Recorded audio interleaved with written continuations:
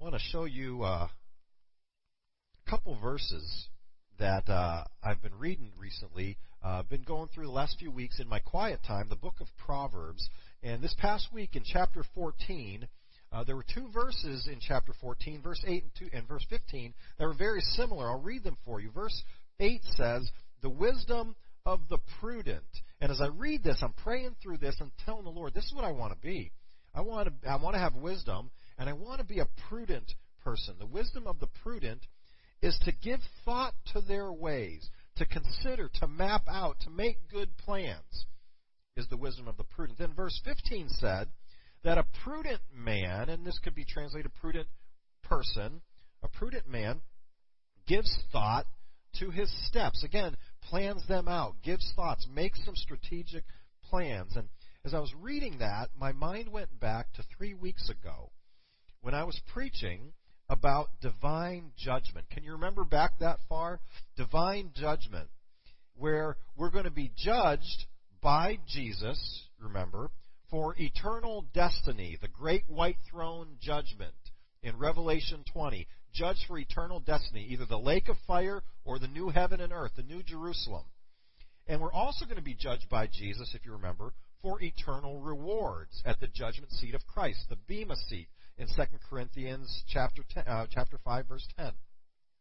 And as I was thinking about that, I was realizing in order to be prudent, in order to be wise, we want to give thought to our steps. We want to give thought to our ways so that we're prepared for these judgments.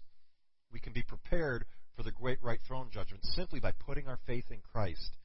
But this other judgment, the judgment seat of Christ, to make sure that we have those eternal rewards that are given out at that judgment seat of Christ.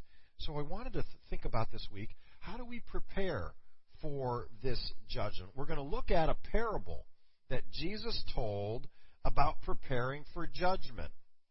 How can I earn abundant rewards from Jesus at this judgment? Now, this parable, it's in Luke chapter 16. Just want to remind everybody, if you don't know this, that parables are a story. It's an allegory. And in a parable, there's one main point that Jesus is trying to get across. Now, there can be some supporting points in there, but not everything in the parable is parallel to what Jesus is trying to communicate. There's one main point. We're going to look at that, and there's a couple supporting things about that parable. The context of this parable, Luke chapter 16, it's about 3 months before Jesus goes to the cross. So this is about January of the year 30 A.D. that Jesus tells this parable in Luke chapter 16. Now, just prior to this, in the same time frame, Jesus told 3 parables in Luke chapter 15. Do you know what those are? 3 parables about 3 lost things. Do you remember what those lost things are?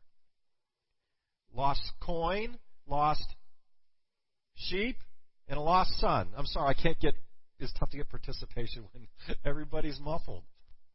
Jesus told these parables about lost things that have become found by the Father, and there's great rejoicing. Those parables are directly connected with the eternal destiny, eternal destination judgment.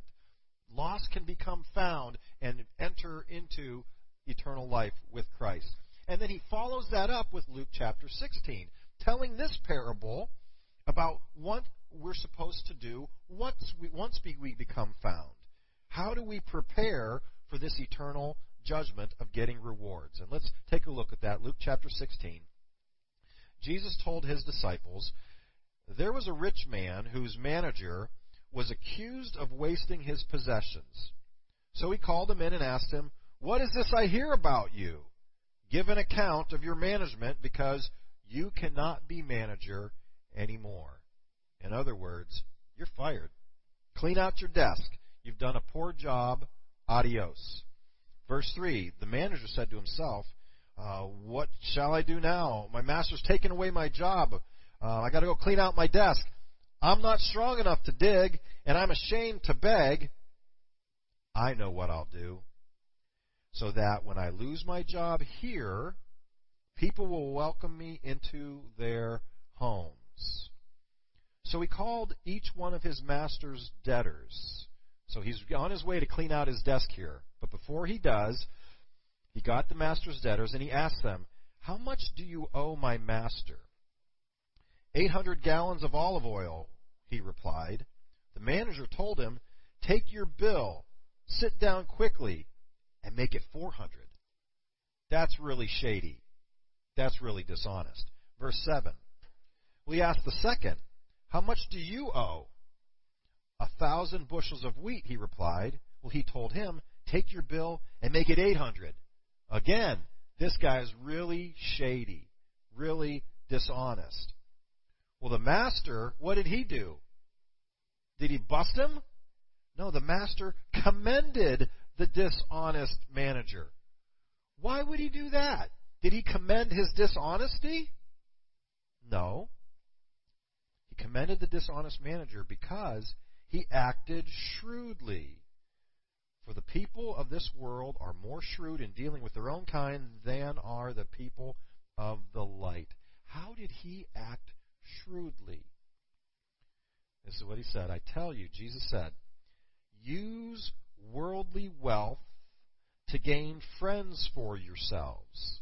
Now that sounds shady too, doesn't it? Manipulative. Use your wealth to gain friends. What do you bribe people to be your friends? Let's keep reading. Use worldly wealth to gain friends for yourselves, so that when it's gone, when the worldly wealth is gone, when you've got to clean out your desk, it's time to die, you will be welcomed into eternal dwellings. Well, what does this all mean? What Jesus is saying is use your worldly wealth now. Use the resources available to you now on this side of eternity, like the shrewd manager did before he cleaned out his desk. Use those resources to lead people to Christ so that they will have an eternal dwelling in heaven, and they will welcome you into those dwellings when you go to see them later, when we're all there in that final judgment. Does that make sense?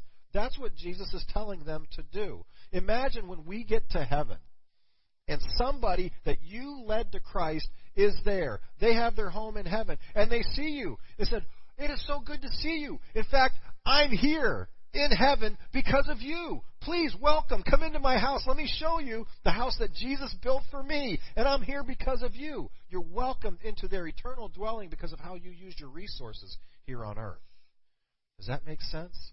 I gave to these missionaries, and somebody that those missionaries led to Christ is in heaven, and they say, "Hey, I never met you before, but I know you gave to the missionary, and they shared the gospel with me, and I'm here now because of them, and they were able to do it because of you. Welcome. Come in. Let me show you my home." That's what Jesus was telling them. That's what was commended. Not the dishonesty, but the shrewd use of resources now to benefit yourself later. Jesus goes on to say in verse 10, whoever can be trusted with very little now can also be trusted with much in heaven later. And whoever is dishonest with very little will also be dishonest with much. Verse 11. So, if you have not been trustworthy, if you have not been faithful in handling worldly wealth, the resources that we have now, who will trust you with true riches? So if I do not use my worldly, earthly resources for things of God, then God will not entrust me with treasure, with true riches later. Does that make sense? If you've not been trustworthy with someone else's property, who will give you property of your own? So property in heaven, treasure in heaven, rewards in heaven will be our own forever, because of what we do faithfully with God's possessions on earth. And that is the main point of this parable. The main point is that what I do with earthly resources affect eternal rewards. The shrewd manager used the resources that were available to him before he was gone, before he cleared out his desk, to benefit himself later, after he was gone. What did he do? Or what he did with his present resources affected his future benefits and his future rewards. Jesus was telling his apostles here that becoming a believer and follower of his was not the end of the story. Remember in Luke chapter 15, 3 things were found: the lost coin, the lost sheep, the lost son. They became saved. They became found by confessing their sins, asking Christ for forgiveness, eternal life, escape eternal destiny judgment by putting our faith in Christ. But that's not the end of it. We still have remaining days, remaining years on this planet. And God has instructed us and entrusted to us these resources, everything that we have, our talents, our treasures, our time, to use those things now, use those earthly resources now, because it affects our eternal rewards later at that Bema Seat judgment, the judgment seat of Christ. We're going to look at today just a few specifics about these earthly resources, about these eternal rewards that Jesus points out in this parable. First of all, verse 9, if you remember back to verse 9, says, to use worldly wealth to gain friends for yourselves so that when it is gone, earthly resources will one day be gone. We all have an expiration date on these earthly bodies. We all have an appointment with the ground, with the earth, whether it's by cremation or bury our body. Our soul will live forever, either in heaven or in hell, but these bodies, they will die. And when they do, everything that I physically have will be gone. All my resources will be gone, not mine anymore. A couple years ago, we got new cell phones. And my old cell phone, I had a memory card in that cell phone. And when we changed cell phones, we pulled out the memory card, set it in the box, and the technician was in our home there. He was setting up the new phones for us, and he wasn't able to put the memory card back in. That was my job. Well, a day or two went by, and I forgot to put that memory card back in the phone. And that box accidentally got thrown out. That memory card, gone. Gone forever. I had been to Poland a year before that and had been to Auschwitz and Birkenau and Krakow, the old country. I was also in Germany and Czech Republic, in Prague. And all these pictures that I had, gone for good. A month before that, I had been to the Pine Ridge Reservation in South Dakota, was doing ministry with native leaders, and all my pictures, gone. Was able to go to the Crazy Horse Monument in the Black Hills. The Crazy Horse Monument was being sculpted by a Polish guy and his family, and it had been going on for decades. And Crazy Horse is a famous native chief. One of my good friends is a famous native chief, and we got our picture together, a Polish guy and a native chief, in front of Crazy Horse being sculpted by a Polish guy of a native chief. That picture is gone forever. A couple years ago, I shot the biggest deer of my life. Most of those pictures, gone forever. I can't get them back. And once I die, I no longer have any more opportunities to earn treasure for heaven.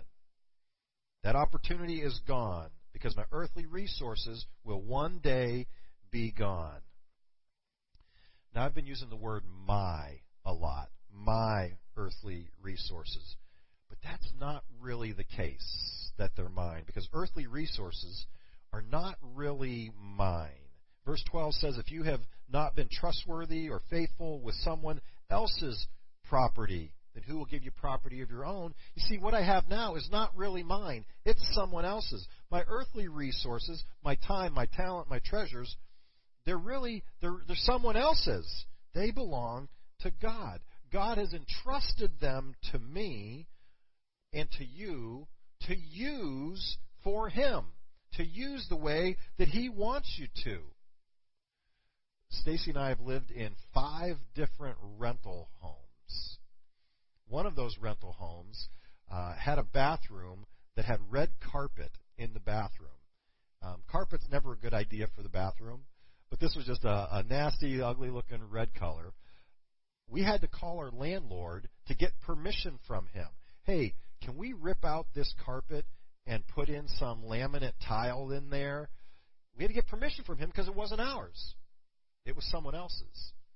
It was his. It was not really mine. We wanted to paint the outside window surroundings or windowsills. We had to call our landlord and ask him for permission because it's his. They just did some work on the bathroom here at the church building. We don't own this. We rent this. We had to call the landlord. Lisa had to call them, get permission because it's not ours. It's his. About almost 30 years ago, I was a youth pastor at a church in Pennsylvania, and I was taking our students to Pittsburgh to do a mission service project.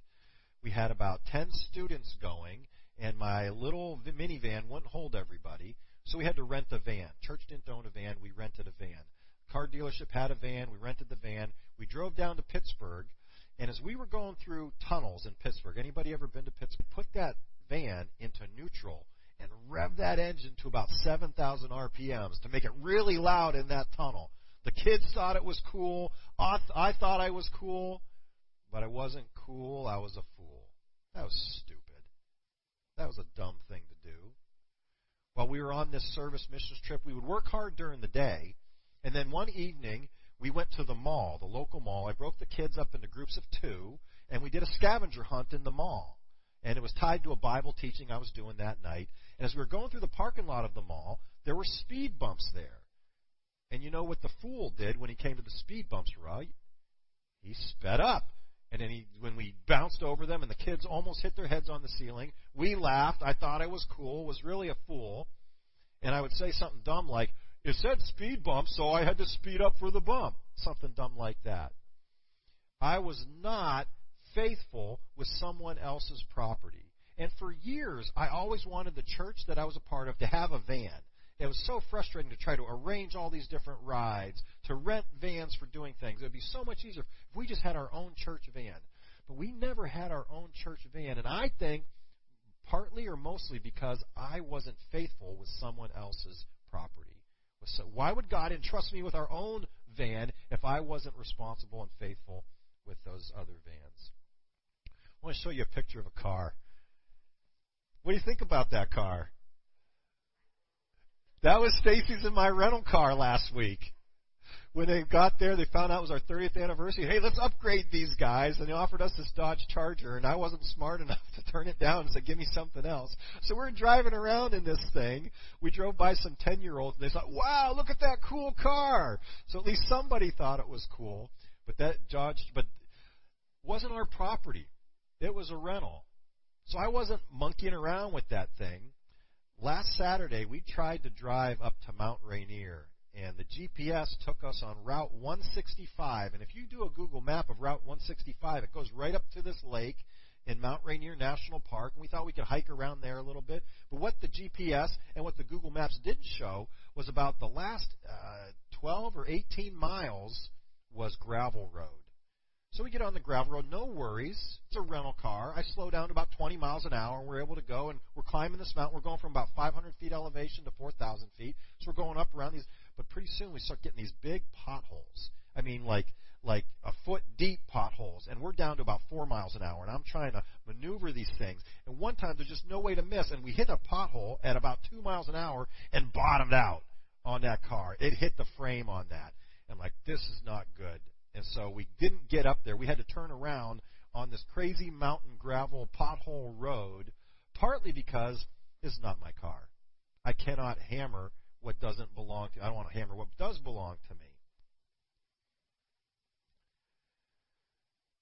The things that you have are not really yours. So your car, not really yours. Your house is not really yours. Your abilities, your musical abilities, your athletic abilities, your ability to work and earn money, that's not really yours. A lot of people in our church have servant gifts. A lot of great servants in our church. Those gifts are not really yours, not really mine. They belong to God. And if I I faithfully use them for Him, doing what He wants, He'll reward me for those. So when we have our work day out here, and so many of y'all came out to work and to serve here for Him using your gifts, He rewards you for that. If you've got athletic, as Chuck has been coaching baseball for almost 40 years, and he's using those gifts again because they're God's gifts to serve Him, to help kids get connected to Jesus, he'll be rewarded for that. God rewards those earthly gifts, and they're not really mine. And these eternal rewards, given out at the bema seat, the judgment seat of Christ, they are of highest value. Verse 11 says, if you have not been faithful in handling worldly wealth, who will trust you with true riches? He uses that word, true riches, and this is the only place that it's used, is right here. True riches. These true riches are the eternal rewards. Our earthly riches, it's not that they're false, opposite of true. It's just that they're fading. They're not false, they're fading. But eternal rewards, they're forever. They're not fading, they're forever. They are of highest value. It's much better to have a little bit now and much later in heaven than it is to have much now and just a little bit later in heaven. In Matthew 20:16, Jesus said, the last will be first and the first will be last. He's talking about the judgment seat of Christ, where some people who have a lot now and they're first in standing in this world will be the least in heaven because they've done nothing with their resources now. But some people who've got just a little bit now, and I've got friends who are ministry leaders and pastors in Haiti and Tanzania, and when it comes to earthly wealth, I mean, they make about the same in a year that we would make in a month or a week. They've got very little resources, but they're faithful with them now, using God's resources now, and they'll be the first in heaven. They'll have the most there, and that is of the highest value. These riches later in heaven, these are the true riches of highest value. And guess what? They are mine to keep. They are yours to keep. Verse 12 says, who will give you property of your own? This property, these eternal rewards, this treasure in heaven, given to you by Jesus Himself at His judgment seat, will be yours to keep forever. What we have now is fading. What we'll have then is forever. Jesus, in Luke 16, was instructing His apostles to prepare for this judgment. Use the earthly resources that you have now, these lives that you have that aren't really your lives, they belong to God, they belong to Christ, to prepare and store up these treasures that cannot be taken from you. They are of highest value. Because, and here's back to our main point, because eternal rewards are obtained by being faithful with these earthly resources. In verses 10 through 12, the word trusted or trustworthy is used 5 different times. And this word is translated, besides trust and trustworthy, is faithful. So if you're faithful, if you're trustworthy with earthly resources, you'll be given, entrusted with, eternal rewards. Whether you have a lot of earthly resources or a little bit of earthly resources, if you're faithful to use them for what God wants you to do, the way He wants you to do it, you will obtain rewards. 3 months after Luke 16, Jesus, just before going to the cross, tells His disciples another parable. It's about faithful and unfaithful servants. They've been entrusted with resources. And to the ones who were faithful, this is what He said. The master replied, well done, good and faithful servant. You've been faithful with a few things. You've been faithful with your earthly resources that belong to the master. They're not yours. You've been faithful with them. Because you've been faithful, I will put you in charge of many things, eternal rewards that are yours to keep. Come and share in your master's happiness. It makes Jesus happy to give eternal rewards to His faithful servants. That's good news. It makes Jesus happy to give eternal rewards to His faithful servants. We still got a little bit of time, so we're going to get practical. We're going to close close out by getting practical. What are some specific things that you and I can do to earn these rewards? What can we start doing today? Well, how can we use our earthly resources to get these rewards? What can we do now to prepare for this judgment? What can we do now to give thought to our steps as prudent people? 5 things. First of all, just want to suggest that genuine and humble prayer earns rewards. Your time is a resource. And Jesus says in Matthew 6, 5 through 6, that using your time to pray will be rewarded. Let's read.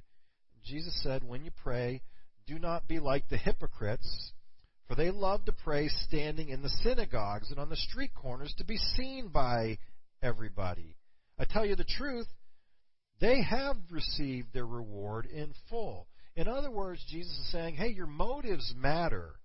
If my motive is personal gain, if I'm doing these things for God, but they're really for my own personal gain, to get recognition for me, to get praise for me, then that's your reward. That praise and recognition you receive, that's your reward. You're not going to be rewarded for that later if your motives aren't right. See in verse 6, but when you pray, go into your room, close the door, and pray to your Father who is unseen. Then your Father who sees what is done in secret, He will reward you. So use your time to pray, not to be praised by people, but to genuinely and humbly pray. What are some things we can pray for that will be rewarded? Pray for lost people to come to Christ. Pray for neighbors, relatives, co-workers to come to Christ. One of the things I do when I travel is I'm sitting in an airport or different places, different countries. As I see people, I'll pray for that person. I don't know their story. I don't know their background, but I can pray for that person. When you buy clothes for the Clothe-A-Kid, pray for that child and that family that they will come to Christ. Pray for lost people. Pray for other believers, people in our church body, to grow in their faith in Christ, to become mature, to become disciples of Jesus. Pray for each other that way. Pray for people who are hurting and suffering. We share every Sunday morning different people who are hurting and suffering. If you watch the news and you see somebody who's going through something difficult on the news, pray for that person. Pray for the hurting and the suffering. Give thanks to God. Sit and maybe make a list of all the things you're thankful for. I'm thankful, God, for this air conditioning. Thank you that you gave us this building. Thank you that the rent and utilities are reasonable and we can afford them. Thank you that you've provided for our needs. Thank you for different family members. Thank you for people who have been difficult for me and critical of me and a thorn in my side because they've made me better and you've used them to refine me. Thank God for these things. Pray for our missionaries, Alyssa Soy and Michael Titus. Our missionaries, pray for them and their work. Thank God that El Salvador is opening back up and Alyssa can get there soon but needs to finish getting her funds raised for that. So please pray for our missionaries, for their funding, for their work. Keep praying for our church that we'll be successful in our ministry of making disciples who know Jesus, follow Jesus, serve Jesus, and obey Jesus. Pray for the ministry of our church, the outreaches that we do. This morning I woke up at 5 o'clock. I didn't want to. I was awake for about 50 minutes, and during that time I prayed for y'all. Everybody who's part of our church, prayed for y'all. Prayed for this morning that we would be genuine, generous, and joyful when we meet. Pray for those things for our church body. When you're reading your Bible, pray, God, speak to me. Give me direction. Give me power to overcome sin and temptation. These prayers are rewarded by God. Another practical way to prepare for judgment is to love like Jesus and love for Jesus. We love for Him on His behalf because that's our motive for Him. But we love like Jesus. See, when we love people the way that Jesus loved people, we'll be rewarded for it. How did Jesus love people? By showing kindness to other people, mercy to other people, generosity to other people, encouraging words to other people, serving other people, showing hospitality to other people. Just smile at somebody.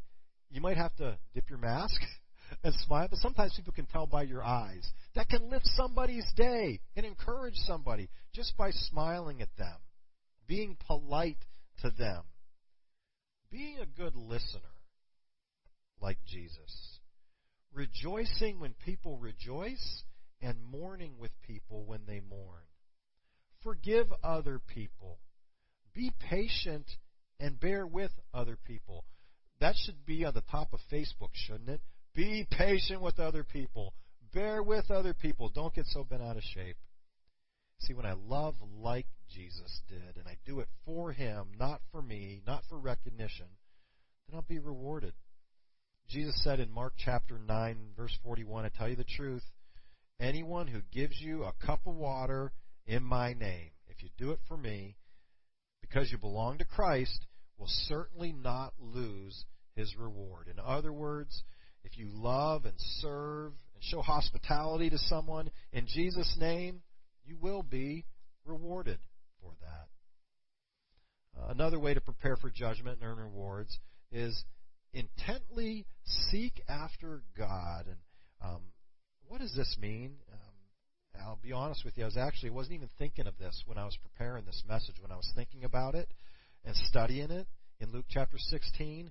But as I did more study and more research, I came across this Hebrews chapter 11, and in verse 6 says, without faith it's impossible to please God, because anyone who comes to Him must believe that He exists and that He rewards those who earnestly seek Him. And this word earnestly means intently, intensely, to really focus on seeking God, seeking to know Him.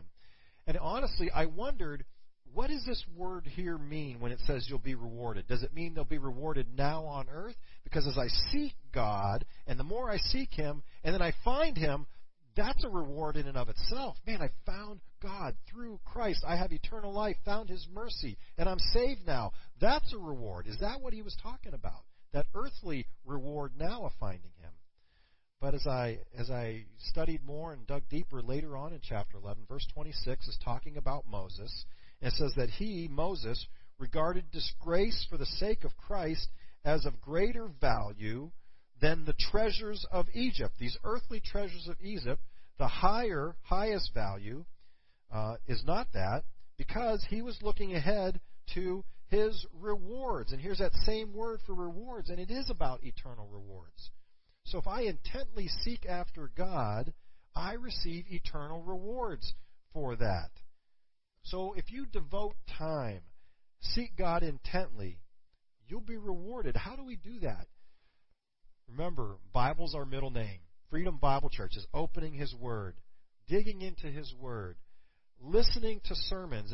And any of our, I think over the past 2 years, almost 2 years of sermons from Freedom Bible Church are on our website. You can listen to mostly audio of those.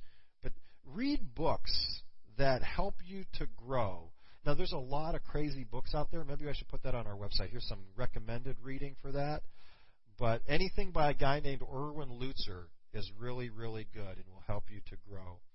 Find a mentor. Ask somebody to disciple you. Take advantage of our men's disciple group, women's disciple group, young adult disciple group to grow, and you'll receive eternal rewards. All right, just two more. Second to last is give money to accomplish the work of Jesus. The money that you and I have, remember, it's not ours. It's God's. It's someone else's. He has entrusted it to us to steward, to use the way that He wants us to use it. Matthew 6:41-4, Jesus said, "Be careful not to do your acts of righteousness before men, to be seen by them. If you do, you'll have no reward from your Father in heaven." Remember, motives matter. Goes on to say in verse 2, "So, when you give to the needy, do not announce it with trumpets as the hypocrites do in the synagogues and on the streets to be honored by people. I tell you, they've received their rewards in full." The recognition that they receive, that's their reward. Verse 3, "But when you give to the needy, do not let your left hand know what your right hand is doing, so that your giving may be done in secret. Then your Father who sees what is done in secret will reward you." So given to God with right motives for His work to help needy people, both physically needy people and spiritually needy people, that will be rewarded by God. And Paul goes on to agree with that. He says in 1 Timothy 6:17, command those who are rich in this present world. And you might say, well, that excludes me because I'm not rich. But hey, if you look at the whole world right now, we're all rich. If you look at right now in time, you're going back over the whole 4,000 years of human existence, we're very rich. Command those who are rich in this present world not to be arrogant, nor to put their hope in wealth, which is so uncertain, but to put their hope in God, who owns all the wealth anyway, who richly provides us with everything for our enjoyment. So what we have, it's okay to enjoy. To have a decent car, to have a decent home, to have a motorcycle, it's okay to enjoy what God has given us. But here's what we do. Verse 18, command them with our wealth to do good, to be rich in good deeds, and to be generous and willing to share. Do with God's resources what He wants us to do. Verse 19, in this way they will lay up treasures for themselves as a firm foundation for the coming age in eternity, so that they may take hold of the life that is truly life. So giving money to accomplish the work of Jesus will be rewarded, whether it's given to a church that is doing the work of Jesus, given to a missions or a missionary, or personally to help people, that will be rewarded. Finally, maybe the most important way to practically prepare for judgment is helping other people prepare for the great white throne judgment by sharing the gospel with them. Remember verse 9 said, use worldly wealth to gain friends for yourselves so that when it's gone, you will be welcomed into eternal dwellings. The idea here is clear that if you lead people to Christ, they will have an eternal dwelling in heaven, and they will welcome you in probably with great joy and gratitude because you told them the gospel. In 1 Corinthians, in the church in Corinth, there was a guy named Paul who helped start that church. And then there was a guy named Apollos who came and he helped teach the people to grow in their faith. People were forming two different allegiances.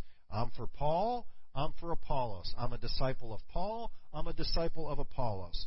Paul wanted to clear that up, and he said in 1 Corinthians 3:8, the one who plants, he was referring to himself, Paul, he started the church, and the one who waters, he was referring to Apollos, the one who plants and the one who waters have one purpose. We're united in this purpose, and that's the gospel. That is making disciples.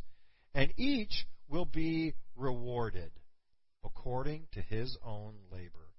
So what he's saying here is we're going to all be rewarded for sharing the gospel, for helping other people have their own eternal dwelling. Over the next 3 weeks, we're going to learn more about this, how we can become prepared, able to share the gospel with people so that they will have eternal dwelling, so we will store up eternal rewards. So the challenge for today, for this week, memorize, our memory verse would be Matthew 6:20, store up for yourselves treasures in heaven where moth and rust do not destroy and where thieves do not break in and steal. And then our reading this week would be Matthew 5-7. Some of the passages we read today are from there. And Luke 16-18. What does Jesus say after this for storing up treasure in heaven?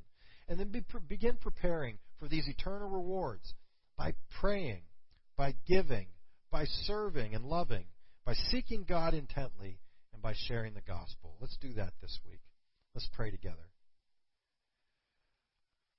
Father, we thank you for your word. Honestly, Lord, this parable for a long time wasn't sure exactly what it meant. It's a difficult parable, misunderstood parable, but it's really clear what you were talking about, Jesus, to use the resources available to us now to benefit ourselves later. And I pray, Lord, that we as a people, Freedom Bible Church, we would do that we would have great treasure in heaven because of what we do for you on earth, Lord, because of how we grow as a disciple, because of how we make other disciples. And, Lord, as we're doing that, that's going to impact other people, bring other people to heaven with us. We want them to have treasure as well. Father, we marvel at and we sing praise to your great name. We bless your name with our soul, Father, and all that's in us. And we thank you for this opportunity to store up treasure in heaven. And I pray that we as a people would do that. Thank you again for your word. I pray that we have grown and been transformed today, Father, through Jesus. Amen. All right, we will see you next week. Glad that everybody could be here today. And be wise, be safe, and let's be prudent people who mark out our paths for us. God bless you.